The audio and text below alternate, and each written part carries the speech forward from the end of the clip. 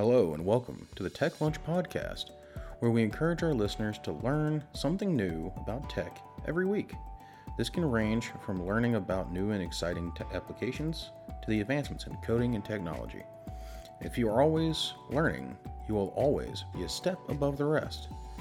Take the time during lunch or during a break to listen and learn, kind of like a lunch and learn, but for the ears. This podcast will open the listener's ears to new and exciting technologies they may have not been purviewed to in the past. These topics will range from manufacturing technologies to data collection technologies and everything in between. Hello, I'm Nick. Hello, I'm Ed. And this week we're going to touch on something that we kind of rolled into the last couple weeks with requirements gathering and the software testing approach. And this is the software deployment side of the house. And so this week we're going to kind of be talking about software deployment, which is part of the software development life cycle. And when we're talking about software deployment, we're talking about there's many facets of it, many different mediums or how you get that software to be deployed. Either A, you let somebody download it, B, you send them a disk, or you send them a USB drive. Depending on what your delivery method is that incorporates to your deployment method. For example, like Microsoft does a direct download for software upgrades. Most of the time, it's an OEM product that they give you and they install it on a laptop or desktop prior to your purchase. In many different ways, we deploy software to our own individual environments. And when we're talking about software deployment, what are you kind of thinking of from the OT standpoint? From the OT standpoint, a lot of times the programs are developed off-site via virtual commissioning, and the programs are sent from the programmer or the control engineer that's in charge to the control engineer on site. And what'll happen is he'll send the program to that guy, and that guy will simulate it, and then he'll download that program to a machine, coordinate it through production, and then they verify functionality. So that could be via a Dropbox, or it could be via a direct connection on a server.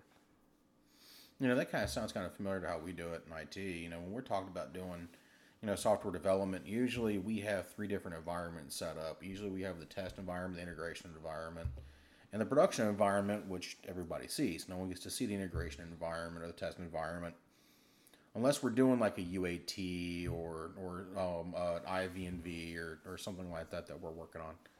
So usually when we're testing our software, like we were talking about in the last episode, we're using a test environment. It's a bare bones test environment. It doesn't have a whole lot of extra connections or anything like that to the outside world. We move into the integration environment. We begin our integration testing, kind of like what y'all would do with your virtual commissioning, where we may have things hooked up to simulate real world environments and stuff like that as we move forward. Then once it not really sacrifices, but satisfies that particular test, the integration test of all things, which you heard us talking about before, then we go in and do a full deployment to our integration environment, be that on a bare bones environment, or we upgrade, through incremental upgrades, because, in the IT world, I don't know if y'all do it in the OT world or not, we do incremental updates, and then we go to massive upgrades. So we'll do a deployment. So it'd be like 1.00 is your first initial deployment. Your incremental update or incremental deployment is like 1.01 or 1.05 and so forth. And then, you go to your next major deployment, which is 2.0, 3.0, 4.0, and so on. But everything still follows that same deployment pipeline. And I don't know, do y'all do that in the OT standpoint? So for us, far as deployment of software, once the software has been proven, far as functionality for what the customer asks for, then you would do what we would call continuous improvement or debugging. All scenarios will not present themselves because interaction with people, interaction with equipment, interaction with process would all have to meet, and you cannot. You could, but it's not cost effective to try to simulate every possibility. Right. From OT standpoint, the only time that a say an incremental change, because OT doesn't change as much as IT, is if we had some firmware updates that either resolved an issue with the software, or added additional functionality, or it was some security benefit from it. But for the most part, we lock in firmware versions, and the program is a living program. So of course you're going to always do continuous improvement. Maybe some functionality that we didn't originally plan for is necessary now because production said, hey, well, we want to do it this way. Right. So from that standpoint, that's all the time.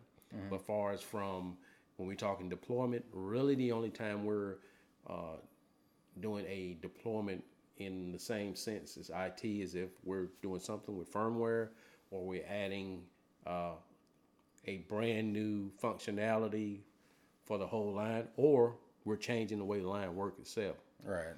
So you guys aren't really, too focused on, getting rid of your added features that at one point used to be called bugs. And that's another reason why, in IT we do, deployments, is to get rid of those, pesky unwanted features that, magically pop up, during the life cycle. We do those. We do security hotfix deployments. So if we got a patch like what happened recently to Log4j, we will do a deployment to fix the Log4j vulnerability. So we've done that. That's something that we kind of focused on. And even with a Log4j, vulnerability, if we're going to talk about, security software deployments, we still went through the whole test, integration, and production environment testing, even though all it was changing one part of the code. So it wasn't changing an entire code set, but it was changing one portion of the code inside the Java, library. However, that's been, rectified, and we don't have to worry about it again. But it's also when you start talking about deployment, you start talking about different deployment pipelines.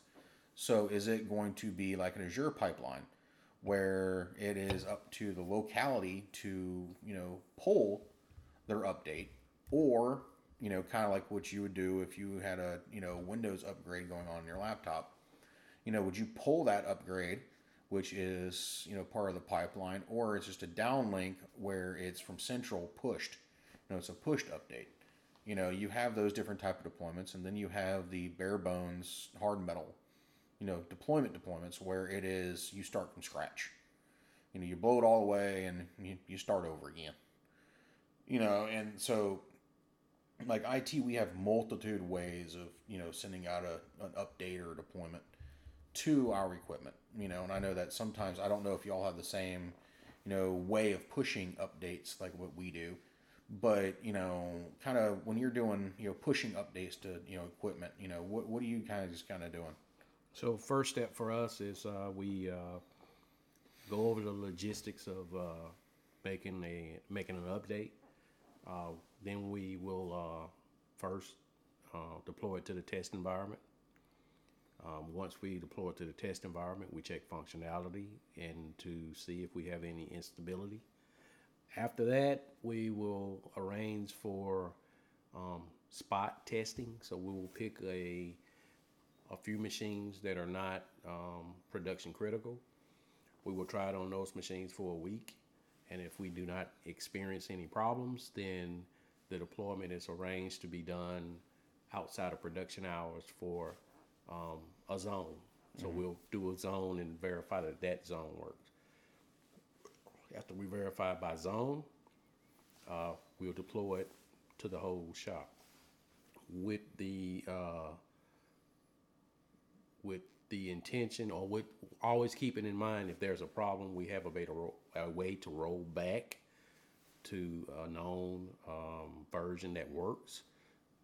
So for us, it's more of a, we are strategic in how we do it, do the deployment, because disruption to production is more critical, as opposed if we had disruption into the office environment. So disruption on the shop floor can cause a company to lose money. So we keep all those things in mind. But the big thing is we test these things in a virtual commissioning environment. So we'll run a virtual machine with an instance of whatever software we're using. Say if we're using Siemens S7, we'll run an instance of that. We'll run whatever code change that we're wanting to do because we found some bug or we found some functionality that doesn't quite work like we want it to, or production asks for some functionality that we originally didn't program. So all those things have to be tested and vetted and verified. And we always do it in steps so that we don't affect the whole plant. So it's like an incremental rollout then. And, that's kind of like what we do. When you start talking about, production relevant, scenarios and stuff like that, IT, we definitely have our fair share of, if something goes belly up, we're all kind of in trouble. But, with that, we still believe in the fact that you must have a rollback plan. If something gets into the integration environment or into the production environment, and for some certain reason, the production environment just doesn't like the software and it does not want to work well with each other. And you start seeing you have massive issues that you didn't plan for. Hardware is different, which it should never be. And then from there, we have the ability to roll back, like you said, to an earlier working known version. The last version that we undeployed, we're now redeploying the working version, which could take the same amount of time to deploy. The old version is addicted to deploy the new version, depending on how it is. And you were talking about y'all use virtual commissioning while we use like hard servers and whatnot if we can. But we have a theory, and this goes back to how we test things and also how we deploy them. Is every single environment should be identical. So your test environment should be identical to your integration environment, which should be identical to your production environment, and should have the same exact type of hardware inside of it. You might not have all the same connections, but you should still have the same hardware. Just so you know that you are hardware independent. If you have a couple connections like PLCs or whatnot connected to the IT environment for us to test with, then hey, we're all for it. However, it's still one of those things of, as long as it's the same hardware we use, then it's hardware independent at that point. So, do y'all believe in or use hardware independent? Do you all use your system to be hardware independent, or is it more or less like all for one and one for all? So, in the OT environments, you normally deal with two types. When we say virtualization, we mean you can run a instance of a virtual machine from a client out in the field and simulate those signals with, like, say, PLC sim. Or you can use actual hardware like a PLC and maybe set up some inputs or some I/O that you can use to actually simulate the actual sensors. And then after we're done with that, normally we will have a test environment or a test client that we can use out in the field. So the test environment would normally consist of a test cell, and the test cell can basically do most of the basic functions of the line. It simulates as much of the line as possible. And then after that, we'll actually pick a line that's it's production critical, but not critical in the sense that it'll stop production. So we'll pick an area that we can actually have a real world I/O, make the actual connections, or well, not necessarily connection, but make the actual interaction. It's like a live sandbox. So it's like a sandbox, but for the most part, when you start commissioning, you'll pull the actual backup from the processor, take that instance, put it into, say, Siemens Semantic Manager, and look at what you need to change, make a few changes, and then you, like I say, you'll use either PLC Sim, or you will maybe you'll write a script or something that can simulate some of these things inside of the PLC itself. But for us, we also use hardware, but it's hardware on the bench first.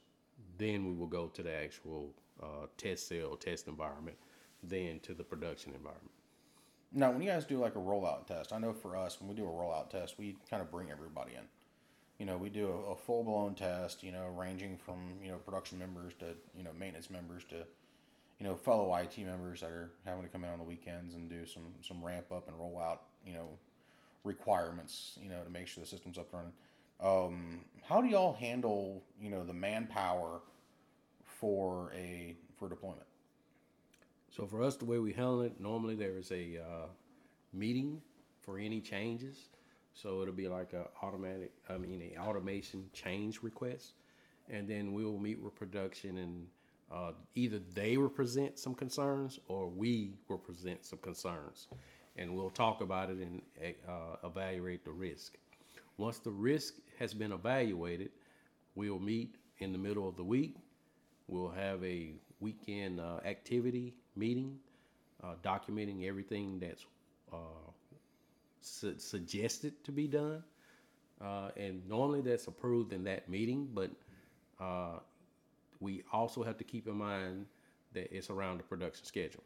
So if there is not production, then it's possible. If there is production, then it's not possible, unless it's production critical. If it's production critical, you have a window that you're allowed it, and from that allotted window, you stage the work. And stage the work means you have the controls engineer involved, you have the PLC specialist involved, you have the maintenance technicians involved, you inform production where you'll be performing the work, and you also bring production in to actually start the line back up and verify that functionality has not been lost and that production can still be maintained.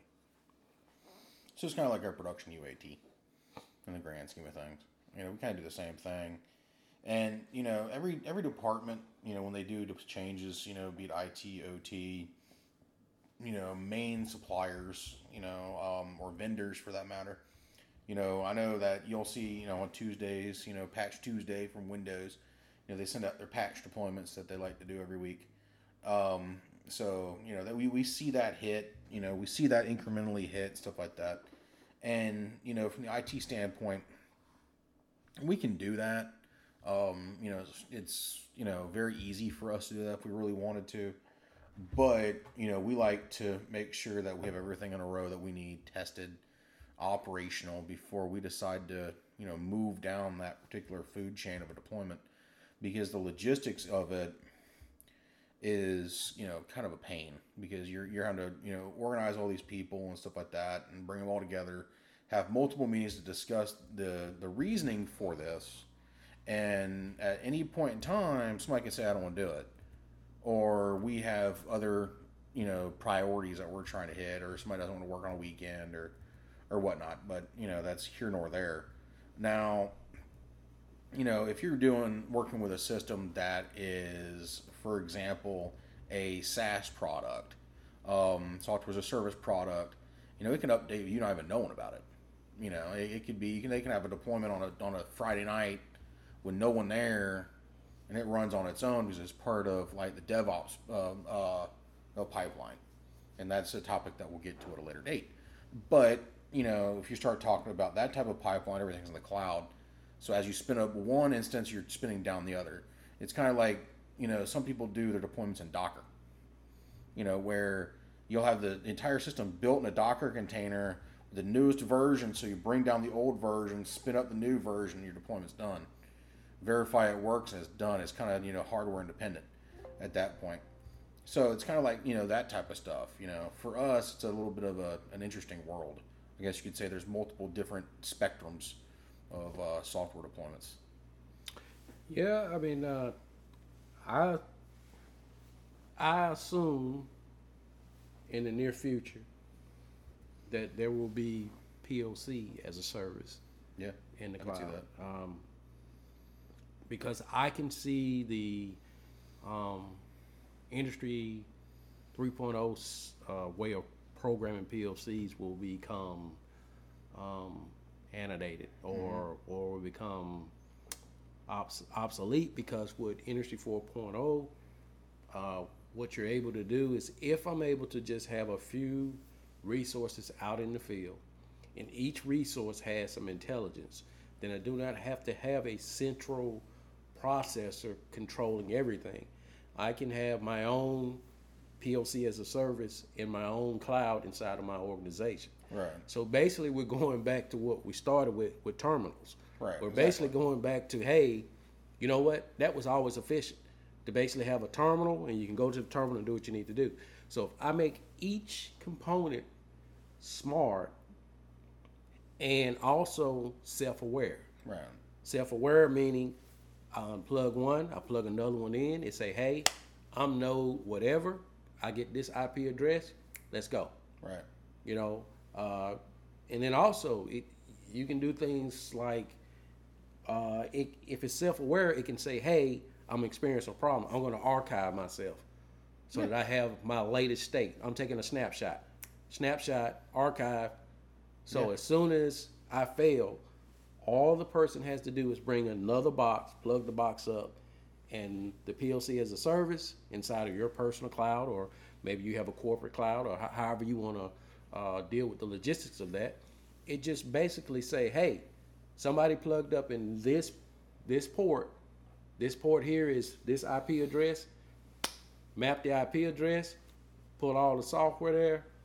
Let's roll. Yeah. Do a check. Check. Everything works. I ping. I'm good there. Hey, the program is correct. No changes have been done to the program. Go online. And that's what I can see in the future when we're talking about the cloud. That's the benefit of the cloud, even for industrial control system. Yeah, I agree with that. You know, at that point, you can spin PLCs up and not have to worry about their, updates or anything like that, or the versions. You know, you can have one version, you can take a version down and bring it back up as soon as a new version's available. And all you really have to do, at your lower levels, has distributed IOs to be able to handle the rest of the work. So you don't even have to worry about that, and then you pretty much have your, your HMIs on an iPad, in the grand scheme of things. But when you talk about deployments, that makes life a whole lot easier. Especially when you talk, the software as a service is probably one of the best pieces of software to look at when you're talking about like a software delivery lifecycle. When you're looking at that type of stuff for the SDLC, you're kind of like looking at how it's set up and stuff like that. But cloud, you can jump from one cloud to another cloud to another cloud and update what you need. However, everything can be either Dockerized or containerized, so it uses less resources, and it's a little bit faster for the customer. And then you don't have to worry about having hardware on site. You don't have to worry about it getting wet if there's a hurricane or anything like that, like what we have to deal with. But that's here nor there. And then you kind of go from you make it real easy, less complicated. You have faster route for deployments. It's the best way to go. And with that, we'll go ahead and I'll leave the last words over to Ed, and we hope you all have a good night, and we'll talk to you later. Ed? So we appreciate you guys tuning in and listening. Like I said, we would like to challenge everyone that listens to the broadcast or the podcast to take the opportunity to learn. Learn about some of these things with virtual commissioning and virtual machines and Docker and how software is deployed, and put your hands on it, touch it. That's the best way to learn, is to actually do those things. And as always, we appreciate you guys tuning in and all the support.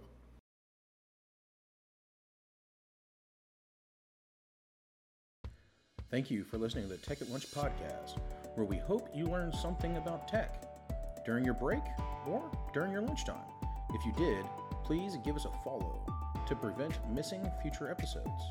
If you have any ideas or something you want to hear or learn about, please send us a show idea to podcast@vulcanara.com. Hope you have a good rest of the day and continue learning.